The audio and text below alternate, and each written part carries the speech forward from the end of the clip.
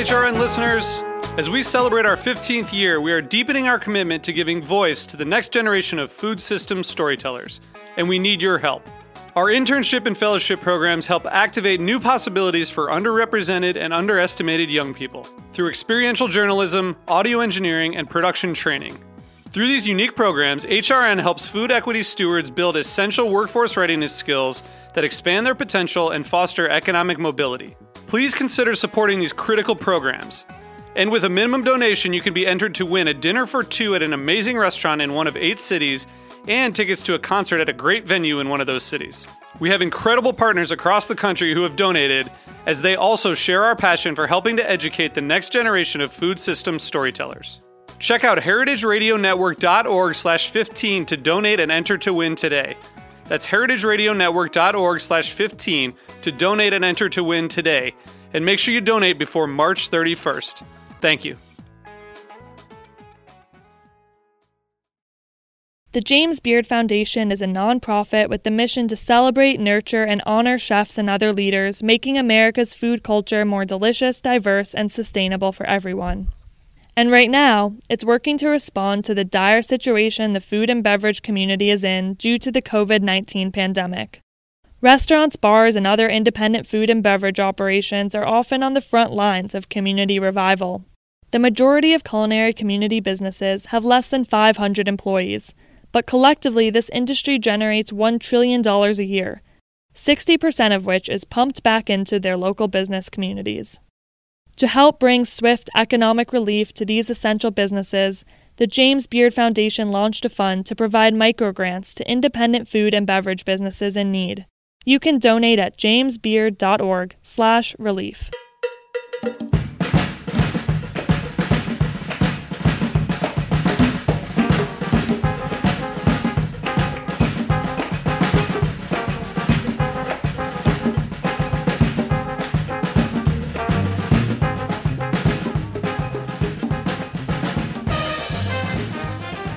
Welcome to All in the Industry on Heritage Radio Network. I'm your host, Sherry Bayer, and it is Wednesday, April 1st, 2020. This is the 246th episode of this series, which is dedicated to behind-the-scenes talent in the hospitality industry.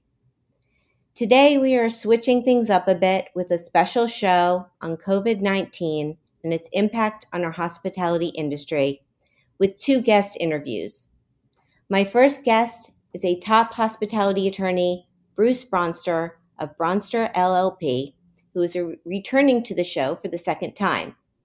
And my second guest is executive chef Kwame Onwuachi of Keith & Kin, a top chef and collaborator in the Independent Restaurant Coalition. First, as I do in every show, I will start out with my PR tip, and then we will have back-to-back segments with Bruce and Kwame. We may have a speed round, and I will close things out with my solo dining takeout experience this week. So as the founder of Bayer Public Relations, I'm going to tip the show off with my PR tip of the week. Today's tip is to have empathy. Be capable of putting yourself in someone else's shoes in order to see the world from their point of view. Now, this tip comes from my hero and the world's hero, Chef Jose Andres, who wants to feed the world in the coronavirus pandemic and all disasters through his World Central Kitchen's impactful disaster relief programs. And he believes in order to do so, we need to empathize with one another. Without empathy, nothing works, Jose was quoted saying in a fantastic cover story in Time magazine last week. And back in September 2018, in a feature in the Chicago Tribune, he said, "I think 51% of leadership is empathy." I believe in Jose, and what he says is the truth. Empathy will make all of us better people and leaders. So let's work on it together and empathize. That's my tip today. Now, I'm happy to have my first guest here with me back for the second time. It is Bruce Bronster. He is a partner at Bronster LLP, a New York-based boutique law firm with experience in real estate, litigation, tax lien and mortgage foreclosure, hospitality, entertainment, and corporate matters. Bruce was formerly a law partner at Windles, Marks, Lane, and Mittendorf, and he is a member of the Restaurant and Hospitality Law Committee of the Association of the Bar of the City of New York. And that's a mouthful, so welcome to the show, Bruce. Thanks so much, Shari. I appreciate the very lengthy introduction. I was prepared with some bullet points to talk about myself, but I feel there's nothing left to say. Oh, there's so much to say. Sorry. So I'm joined today by one of my colleagues, Alex Mink, who's been helping me on all of this COVID stuff. And we in the law profession, like everybody else, has been hit with the deluge of information, misinformation, shifting grounds, and basically desperation because, when the world stops, you don't know what to do. And I have a friend who, he put it really, really well. He said it's like 9/11, Katrina, and the 2008 meltdown all packed into one, but I think it's even worse because this is a global pandemic. And, obviously I don't want to go on. We all know about it, but, what I'm here to do is to talk a little bit about how it relates to the hospitality industry specifically. I've been practicing law for 20 odd years, and often there's government legislation that's been promulgated to help either, hard-hit industries or specific industries. And right now, the restaurant and hospitality industry is arguably the largest employer in the United States with over 15 million employees. It's an industry where almost all of us have worked or experienced the industry, and it's something that's part of our daily lives and the daily fabric. And, I had one client who called me, about a week ago, whenever this all hit, and he said, I kept 4 people. I had to lay off 700 today. And, basically the world stopped. And there are a couple of programs that I want to talk about that have, impacted our industry. And in New York City, there are small loans that are available. I think they're up to $75,000. But that's not really the principal savior for now. What the biggest and best help is the CARES Act. And I kind of wanted to talk a little bit about, what it means for all of us. I have a law firm. I have close to 40 employees. And I'm trying to stay in business. I'm trying to not lay off lawyers because, the courts are closed. We can't get together and business is basically stopped. So I'm facing the same problem that restaurants are facing. The way the CARES Act works is, and I'll just go over some kind of general points because there's a lot of specific details that go way too deep for the purposes of this discussion. But the Act makes loans available to business with fewer than 500 employees that have been in operation since February 15th, 2020. And, when I give you these general rules, there's always deviations and variations. The way they aggregate the 500 employees, I can get into a separate conversation, but these are the general rules. The businesses can apply for a maximum equal to the lesser of $10 million or 2.5 times the average monthly payroll costs for 2019. Okay? And the remarkable part of this program is that for the most part, these loans may be forgiven by the government or carried at a low interest rate. So actually, it's a low or no interest. This is 4%, yeah. So the way it works is you have to file an application, and the application is done with your lender. But the program is funded through the SBA, the Small Business Administration. And you look at your payroll levels, okay, of 2019, And the idea of the program is to bring people back to full employment. So if you hire everyone back and you do the math and you figure you can borrow $10 million to keep everybody employed, that amount will be forgiven by the government, up to $10 million. And, I'm going to have Alex talk a little bit about how the forgiveness works and how the math works a little bit, but I'm going to stick with certain other high-level points for a minute. Okay? The maximum loan term is 10 years. There's no PG, no personal guarantee. The interest rate is 4%. Payments are deferred. And there's one aspect of this, the CARE Act, which is applicable to restaurant industries.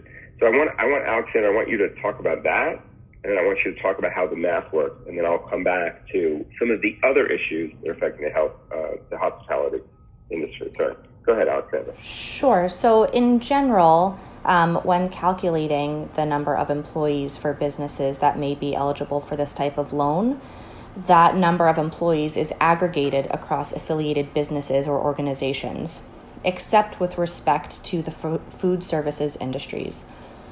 So in that case, if there's more than one physical location for a food service industry or a restaurant, the maximum number of employees is determined on a per location basis rather than across the entire business, which is really great. So if there's more than one location for a restaurant, it's location by location. They're not aggregated. That's an exception for the food services industry.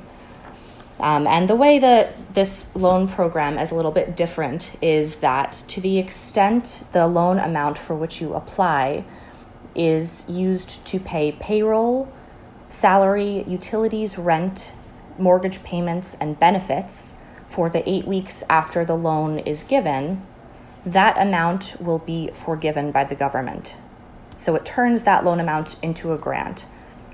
And in layman's terms, what that means is that it behooves companies to maintain or rehire their pre-crisis level of employees and to maintain or increase their pre-crisis salary levels.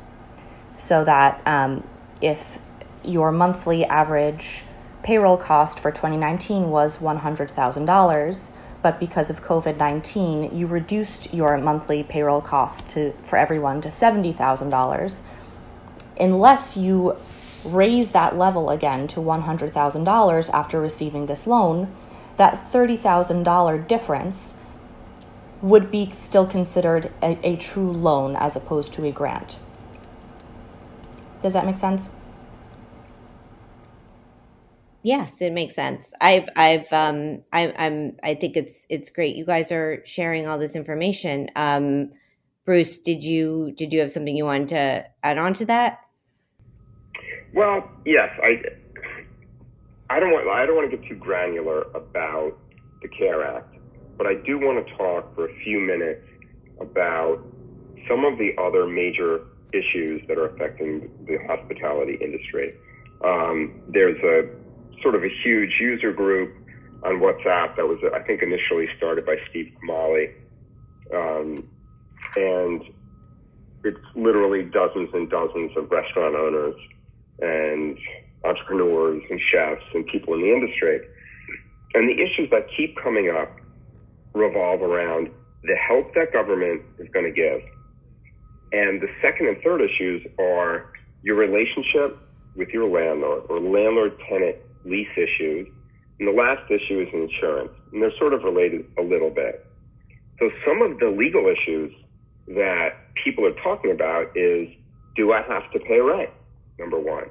Number two, is my good guy guarantee going to be valid or invalid, or will I have to live up to it? Should I turn in the keys? And these are really tricky questions in very uncharted territory. I mean, typically, courts are really supportive of leases, and they tend to enforce them.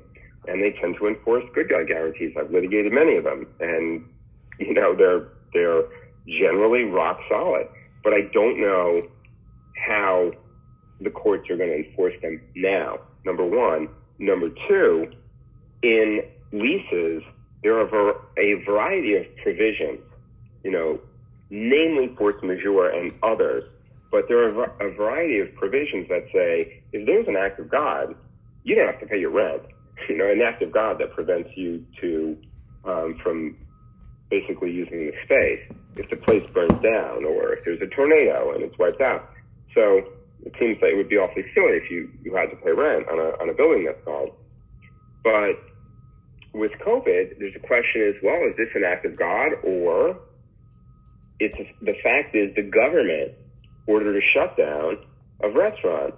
So is it an act of God or not? Is it a force majeure or not? And the force majeure clauses in all of these leases are all over the map. They're written very differently.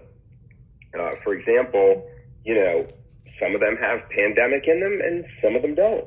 And this is a pandemic. So if that language is in there and now it's a pandemic, that's an enforceable clause. But if it's not, it might not be enforceable. Other force majeure clauses have government interference or government shutdown or some language that addresses government action. Some don't. So all of the leases really need to be examined closely to figure out what your tenant rights are.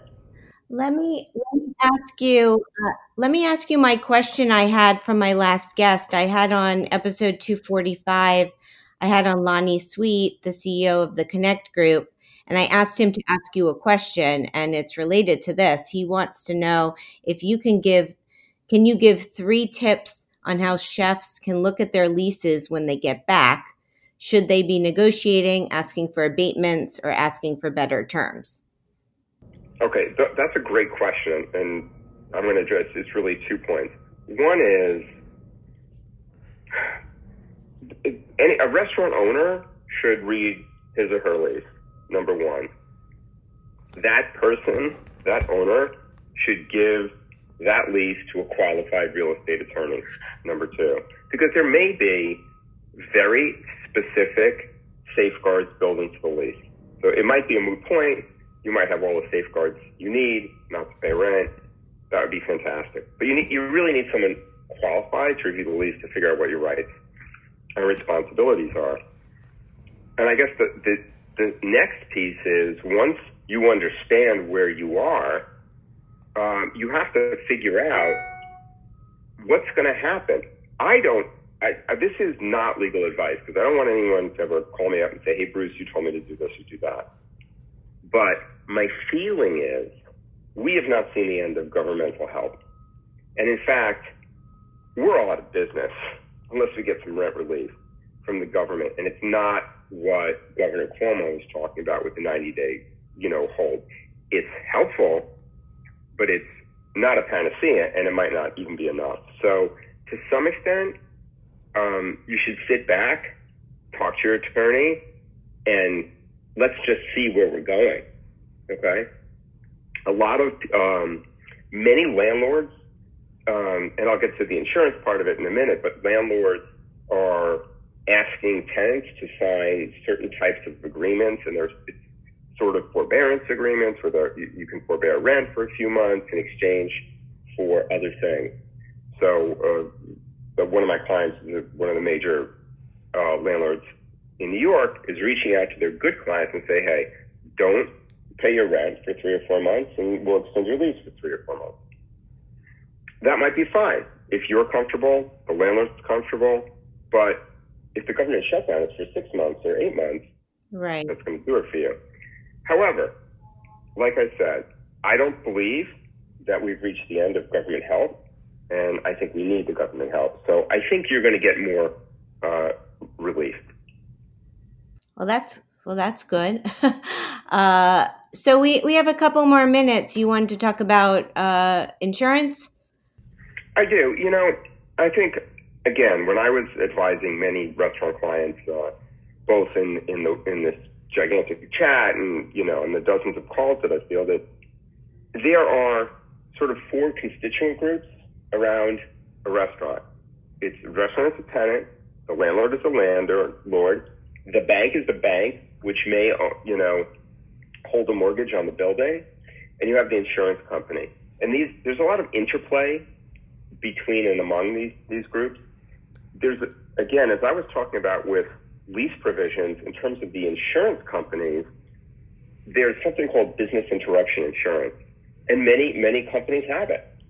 Many insurance companies have kind of gotten ahead of the curve and sent out letters saying, we're not honoring business interruption insurance. We don't feel that this pandemic falls into the parameters of the business insurance clauses that we have.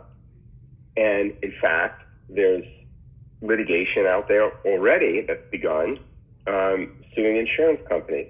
I think that is critically important for restaurants to put their insurance companies on notice through a qualified insurance attorney, not their broker, or maybe with the broker, but not strictly their broker, is to have a qualified insurance attorney review the insurance policies and put in a claim that's written in a way legally to put the tenant in the best position to get the insurance. Because I think that legislation, again, I think it's just going to inundate and overwhelm the courts. And if I was the federal government, I would say the government will backstop all business interruption insurance policies, because that way the businesses will get paid. They'll get paid with all the due diligence and contractual arrangements they have with their insurance companies. But again, we're premature. We haven't seen class action suits wind their way through the courts. The courts are closed. They can't even file a lawsuit in New York Supreme. So I do think that basically sitting back and learning about your rights vis-a-vis your banking relationships and loans you might have, your landlord-tenant relationships, and your relationships with your insurance and your insurance policy. That's my general advice. Yeah, no, it's good. Thank you. It's really good. And it's, where can people, get more information, find you? Where do you advise people to go, to get more help? 'Cause this was a short interview or and it's changing every day too, as you know. So, in terms of me, literally, I'm the type of lawyer that works 24/7, and of course, I'm on my cell phone. I will literally give out my cell phone number to your audience, which is 646-886-2485, and I think Alexandra will give out hers as well. You go for it, Alexandra. Sure, that is 516-633-5572. And so we will field calls at any time. My law firm is Bronster, LLP, Bronster, LLP. My sister Marjorie Bronster has her own Bronster law firm, and she's in Hawaii, and she litigates all over the country. So she and I are both experts and have groups that are experts in these landlord-tenant type issues, these insurance type issues, and some of the more global litigation type issues. And I think that right now, the SBA has an excellent website. Your bank, your lender, who will help you file under the CARE Act, has both an online presence, and I don't know if they're doing chat, but I think they're doing phone in order to help you. So those are free services. By the way, my initial calls are free as well. If we get into it deeply, I have a very, very reduced fee because obviously we're all suffering together. But those are some of the resources that I can let you be aware of now. No, it's great. Thank you so much. Thank you, Alexandra, for joining us too. It's a really, saying it's a tough time doesn't do it justice. But we are all in this together, and it's really great to get information and know that you're there to support people on these legal issues, because it can be confusing, and it is confusing. So, but you helped make it much, much more clear, and I hope we see the this, we all look for the light at the end of the tunnel, and we'll get through this. So thank you, Bruce, and thank you, Alexandra. Our pleasure, Sherry. I will talk to you again soon. All right, thank you, Sherry. I wish it was under better circumstances, but always a pleasure. Yeah. No, maybe I'll have you back on a third time when we're talking about something really optimistically happy. So thank you. I do. I mean, we will talk about it, but I do think the future of the industry, I'm optimistic, and I can't be any other way. So. Yeah, we will. All right. Well, thank you. All right. Take care. Bye. So that was Bruce Bronster and Alexandra from his office at Bronster LLP. And we will take a short break, and we will come back, and we're going to talk with Kwame Onwuachi. And this is All in the Industry on Heritage Radio Network. We'll be right back.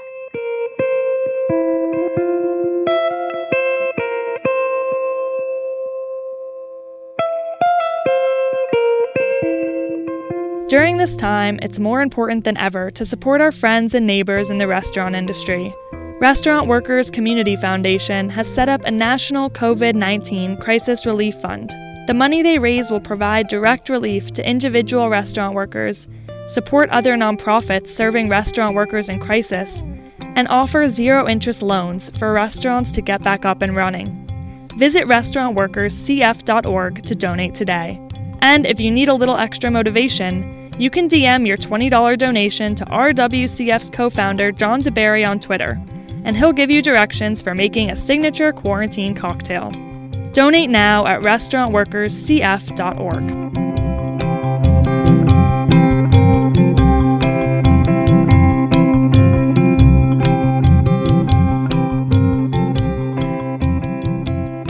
Welcome back to All in the Industry on Heritage Radio Network. I'm Sherry Bayer. My second guest today for this special episode is Kwame Onwuachi. He is the executive chef at Keith & Kin in Washington, D.C., and a collaborator with the Independent Restaurant Coalition.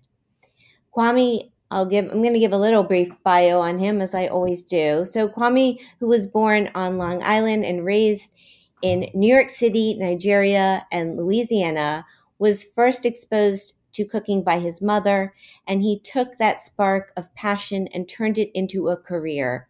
He trained at the Culinary Institute of America and has opened 5 restaurants before turning 30. He received numerous accolades recently too, but many of those accolades, well, some of them include the James Beard Award for Rising Star Chef, Esquire Magazine's Chef of the Year, one of Food & Wine's Best New Chefs, and a 30 Under 30 honoree by both Zagat and Forbes. He is also the author of Notes from a Young Black Chef, which was co-written with Joshua David Stein and is now being made into a movie. As a collaborator with the Independent Restaurant Coalition, he is now campaigning among an esteemed group of chefs and restaurateurs to save restaurants. So welcome to the show. Hey, thank you for having me. Thank you for joining me. I wish it was under better circumstances, but it's great to hear your voice and to connect. And I really want to hear about all the amazing efforts that you guys are putting forth on behalf of the Independent Restaurant Coalition. I think before we get into that, it would be great to start out a bit with your background, just in becoming a chef, and just take us through your career a little bit. I know that we need a longer show for that, but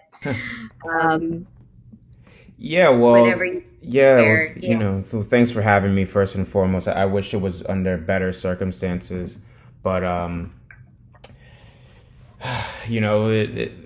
these are rough times, and we're doing everything that we can to get through it together. and we can't forget where we started and, what it took to get here. So, just a brief history on me. I started cooking at a very young age. My mother had a catering company that she operated from the house and put me to work, when I was about 5 years old, to help keep the lights on.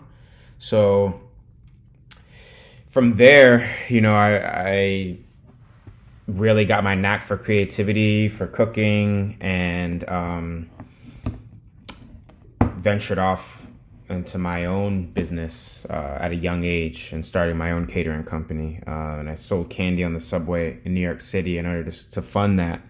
And then I started a very successful catering company from humble beginnings, out of my apartment in the projects to having my own commercial kitchen, and then going to the Culinary Institute of America.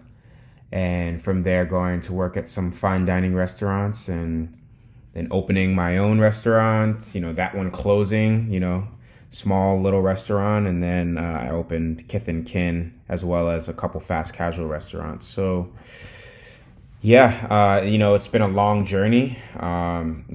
Recently closed the doors to my 200-seat restaurant on the waterfront in Washington, D.C., and it's heartbreaking. I think of this huge journey it took to get here. I think of all the people that I've met along the way. I think of all the young chefs that have come through my kitchen. And I don't want that, to be in vain or, to be forgotten. So I'm hoping that, I'm very hopeful and optimistic that we're going to get through this. I think it's going to be a tough time, but I'm definitely worried about the small restaurants, the immigrants that have moved here and have opened up their dream restaurant, their American dream, and have now been asked to close and social distance, and, don't want them to be forgotten. So that's really where, IRC came from, is just having this one unified voice to just fight for the restaurant industry and to help save restaurants, because we're too small to fail, but also we're the backbone of the community. We generate $880 billion per year in revenue. So it would be a shame to see us go away. Yeah, no, absolutely. I mean, it's all so heartbreaking and hard what everyone's going through. And I know, I can't imagine what it's like to have your restaurant and have to, close the doors and not knowing even, when you're going to be able to reopen, or if you're going to be able to reopen, and hoping everyone can come back from this. So with IRC, tell us a little about like the team behind it and what's happened so far with your efforts, because there has been some positive news with it. Yeah, for sure. It's a large team. We have, a lot of representatives from the James Beard Foundation, like Catherine Miller and Mitchell Davis. We have very, very successful restaurateurs from, Will Guidara to Tom Colicchio, Andrew Zimmerman, Marcus Samuelson, Andrew Carmelini. There's a lot of people behind the scenes working together to put together a unified voice, for the industry to fight for things that will help us short term and long term. I think the CARES Act, it isn't sufficient to ensure independent restaurants survive the crisis. It's a good step in the right direction, but right now we're in the process of heading back to Congress to fight for more, and using our contacts and our connections to leverage some change within that. We fought for unemployment to extend to 4 months, which we got, which is great, and coverage for independent restaurants who began closing and laying workers off as early as February 15th, which is amazing. Coverage of independent restaurants up to 500 employee limit, and also expanding loans to local restaurants and forgiveness to cover expenses and payroll. So like there are things that that we directly asked for that we got, and there are also things that we didn't. And right now, like I said, we're in the process of putting together a document so we can really articulate what this industry needs. You know, there's a lot of voices within the IRC, a lot of powerful voices, and a lot of people that are on the ground that have closed restaurants, that have, you know, laid off hundreds of employees, you know, and we all need to be represented. Yeah, absolutely. I mean, it's I've been following from your social media campaign going on, and a part of it, and trying to help. And you know, I think I've had this moment where I'm thinking this is why we all learned how to do social media, so we could be proactive and help each other. But it's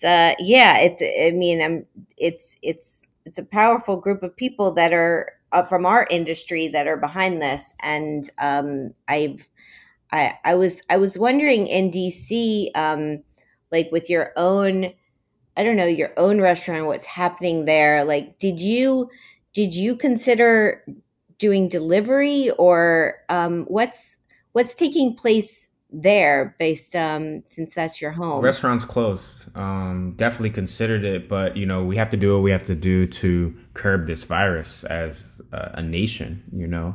And for me, I mean, I'm not knocking any restaurant. You know, I want to say that first and foremost, very clear, because I'm not going to speak, you know, I'm not going to speak for people that I haven't walked in their shoes. So like I said, the immigrants, the mom and pops that are still open for delivery, or even the restaurants that are, you know, well known, that are open for delivery and just trying to make it. For me, you know, personally, I have 60 plus employees. I have employees that are at risk. I have employees that are elderly. I have employees that have children.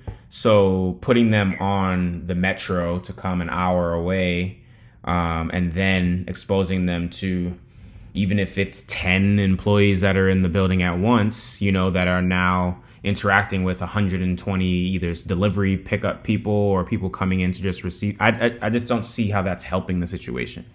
You know, I want to have staff at the end of this, you know, and I don't want to put anybody in danger, and I want to do everything that we can to beat this virus as a whole and as a nation. Yeah, I hear you. So how can other people help your initiative of what you're working on? Other chefs, other people like me in the industry, because you know, when I think about my show, or just everyone that I'm connected with, that you're connected with, we're all affected and in this together. But how can we help?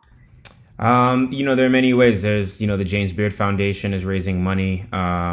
You can also go to saverestaurants.com to get involved. You can submit your email address, and they'll, you know, give you a daily briefing about like key legislative updates and like call to actions, whether it's social media or a social media toolkit, key messages and opportunities to speak with the media about this, you know, very, very important issue. And then at the bottom, there is a you can enter your number to call your local official and find your legislators, you know, and that's really, really important to know that we are united and that we're talking about this and we're serious about this, and you know, we're too small to fail. Yeah, no, that it's true, and it's a great hashtag. I mean, it's, as I said, the social media campaign is strong, and it's great that, you know, that you're out there and doing this. I don't know if you want to touch on any of the more points with the CARES Act, or anything else, that the initiatives that you guys are working on. They're still coming together. You know, we're working to like really get some clarification on the insurance policies, on when, you know, just some clarification on how we're getting these grants and how they're being allocated. Because in order to get the grants, you know, you have to, you're getting them for payroll and for rent, but we're not open right now, so we don't need payroll. You know, we need to pay our bills. You know, our built up bills, like our purveyors, and make sure we're taking care of them as well as our rent. But it within the fine print, it says that you need to hire back 90% of your employees, and until the government says we can open back up, then we can't hire 90% of our employees. So there's things in there that we need clarification, and we're also still accumulating a bunch of requests and edits to this letter that we're putting together to send to Congress. So so there's a lot to work on, you know, and there's a lot of work to do, but we have feet on the ground, and we're just pushing, you know, every single day. Yeah, well, knowing you and knowing chefs, I mean, it's just, you know, it's a strong industry, and people are hard workers and work hard. And I think, you know, having the collection of voices together and the unity is so important. And it just seems, well, it didn't seem, it came together all very quickly, and almost seemed like kind of seamlessly how your group formed and some other initiatives, you know, because I think we all want to help. We all want to, you know, save our industry. Yeah. I mean, you know, the more we unite as a community, the more power we'll have. And we're more similar than we are different. And we're finding that out more than ever. You know, this industry is the backbone of our nation. And we can't let any restaurant fail. You know, I want to see all of us come back strong. So, you know, that's why I'm proud to be a part of this coalition. You know, and I am optimistic that we'll get through this, and we'll be more united at the end of it. Yeah, no, it's true. I think, you know, what they say, tragedy doesn't unite people or brings people closer. And I want to come back to DC and dine at your restaurant again, and have your food. I want to cook in my restaurant. Company. Yeah. Yeah. So, yeah, we'll get through this. It'll be tough. It's tough, but we will. I thought just to add a little light into my show, we could play my speed round game if you're up for it. Yeah, definitely. All right, cool. So what this is I'm going to name two or more things and give you a choice, and you get to pick your preference, such as chocolate or vanilla. Okay. Okay, so here we go. Eat in or eat out? Oof. Right now, eat out. Yeah, I hear you. Yeah, fucking meal. Wine, beer, cocktail, or mocktail, or even champagne? Cocktail.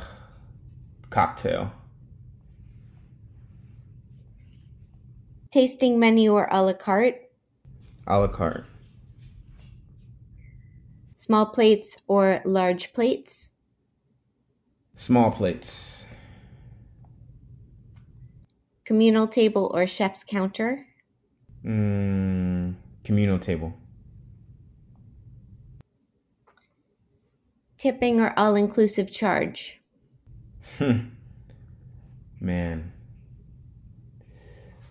All-inclusive charge. Okay. How about chicken, cheesesteak, or confit chicken wings? I'm picking these off the menu that I know. I think you've closed, right? I did. Well, I just ordered a cheesesteak, and it just arrived on Postmates, so I'm gonna go with cheesesteak. Okay, sounds good. Mm-hmm. How about competing on TV or writing a memoir? Writing a memoir. Yeah, your memoir is amazing, and I have been reading it. So thank it's really, it's a great read. Everyone should get it. Notes from a Young Black Chef. Thank you. You're welcome. Two more: cheese plate or dessert. Cheese plate. Definitely. Last one, cheese plate, definitely. And last one is Manhattan, Brooklyn, or Washington, D.C. Well, I'm from the Bronx, so we'd have to say the Bronx if I can, All if right, I can we'll throw give that it to in the there. Bronx. I like that. That's the game. All right. That was fun. Yeah, well, as I said, at the beginning of the show, it's really just, it's great to connect with you and hear your voice. And I'm, I just want to say you're doing an incredible job. And I think I'm noticing, and everyone's noticing the work you guys are putting in. So keep it up. And I will give your information at the end of the show, but if you want to give any more information, I'm happy to share it more with our guests. All right. Well, thank you. Oh, you're welcome. Thanks for having me on. I will talk to you soon. Thank you for joining me. Of course. And if you need anything, you know where to find me. Okay. Sounds good. All right. All right. Thanks, Kwame. You're Take welcome. care. Take care. Bye. And we're going to take one more break, and we will come back, and I will have my solo dining experience. So stay with us. This is All in the Industry on Heritage Radio Network.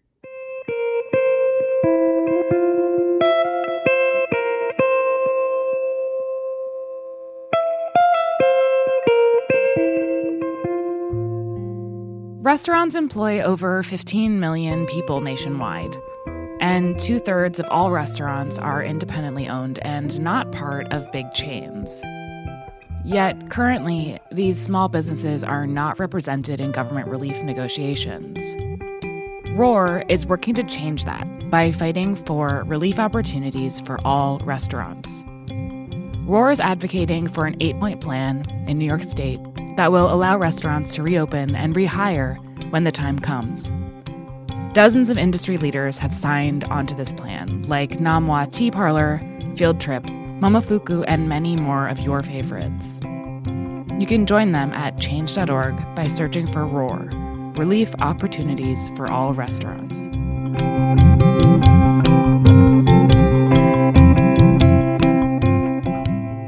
Welcome back to All in the Industry on Heritage Radio Network.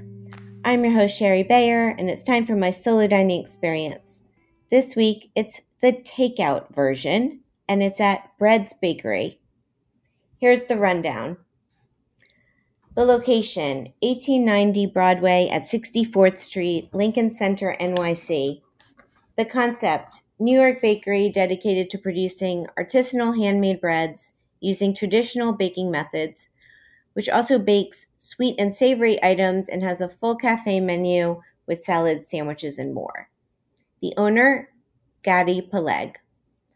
So why did I do takeout? Well, because I've been staying home, but I needed to get out and get some fresh air and was feeling I could use some fresh bread and treats, and I wanted to support a business that supported me. So my experience was I think 2 nights ago. I ordered from Bread's Bakery through their website. About 10 minutes after my order went through, and it was very easy. Their system was very easy to use. But 10 minutes later, a Bread's employee called me and just told me they were out of a couple things they didn't have. So I said it was fine. I didn't end up getting anything else. I just stuck with what they had. And they were closing at 7. So I went over there sometime around 6:30. I picked up my to-go order, and it was, the storefront was empty, but the 2 employees there were there, and they warmly greeted me, and they had my order ready to go. So it was pretty easy pickup. And on my way home, I was I did a little walk around the block, and then right at 7:00, all of a sudden I knew it was 7:00 because New Yorkers started clapping and cheering out of their windows, which they've been doing every night since March 27th. It's an initiative to clap because we care for our essential workers. And it was just, the city has been so quiet, and having that moment, all of a sudden everyone started clapping, and I then knew what time it was.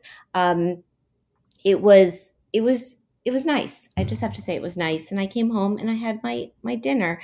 So what did I get? I initially ordered a papi challah, hummus, a salmon roll, and chocolate babka. So they were out of the hummus and salmon. The hummus I was going to have with I have these amazing fresh carrots that came from Farmer Lee Jones of the Chef's Garden, and I have all this produce. So I didn't want to overorder. I figured I'd have the hummus with that and pair it with some roasted chicken I had. So I didn't have that, but I had the challah, and which was great. I had it just with butter, and I also had these carrots. I had made these tahini glazed carrots instead, and the roast chicken I had. And then I obviously saved room for dessert. I had the Bread's Fabulous babka, their chocolate babka, which, it's definitely something I'm eating for a couple of days now, as well as the bread, because, both of these things were things I decided to get just to have in the house. And they were delicious. I love breads. Everything is always fresh and awesome. So the ambiance was the comfort of my own home. I'd say it's perfect for everyone from morning to early evening to get breads. Interesting tidbit. So Bread's original location opened in 2012 on East 16th Street by Union Square. They also have a kiosk at Bryant Park, and they have a special Passover menu now that people can order from, anyone who's celebrating next week. So personal fun fact, Bread's was one of our Host Summit Plus Social sponsors, and they provided us with the most amazing breakfast and lunch spreads, and I'm so grateful. So thank you, Gotti and team. The cost of my meal was $24. That's including tax and gratuity. Would I go back? Yes. And their website is breadsbakery.com.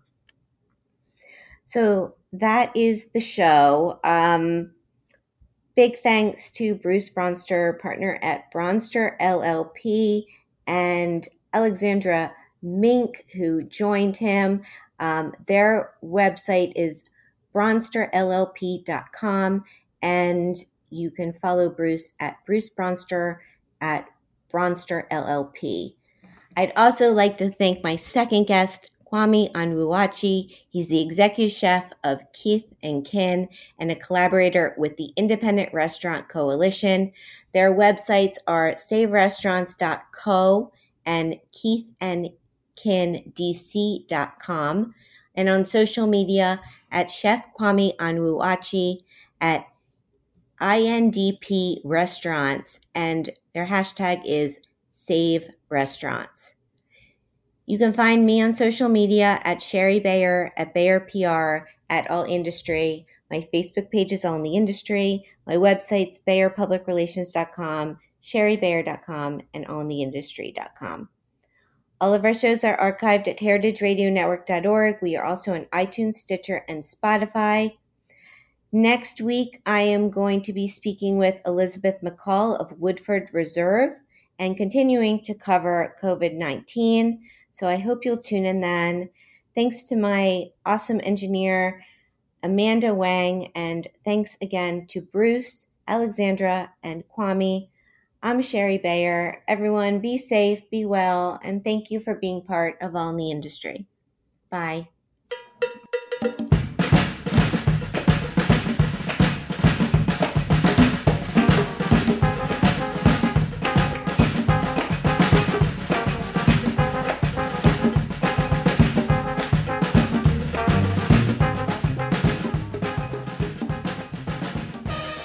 All in the Industry is powered by Simplecast. I'm Sherry Bayer, and you're listening to Heritage Radio Network, a member-supported podcast network broadcasting over 35 weekly shows live from Bushwick, Brooklyn. This year, HRN is celebrating 10 years of food radio.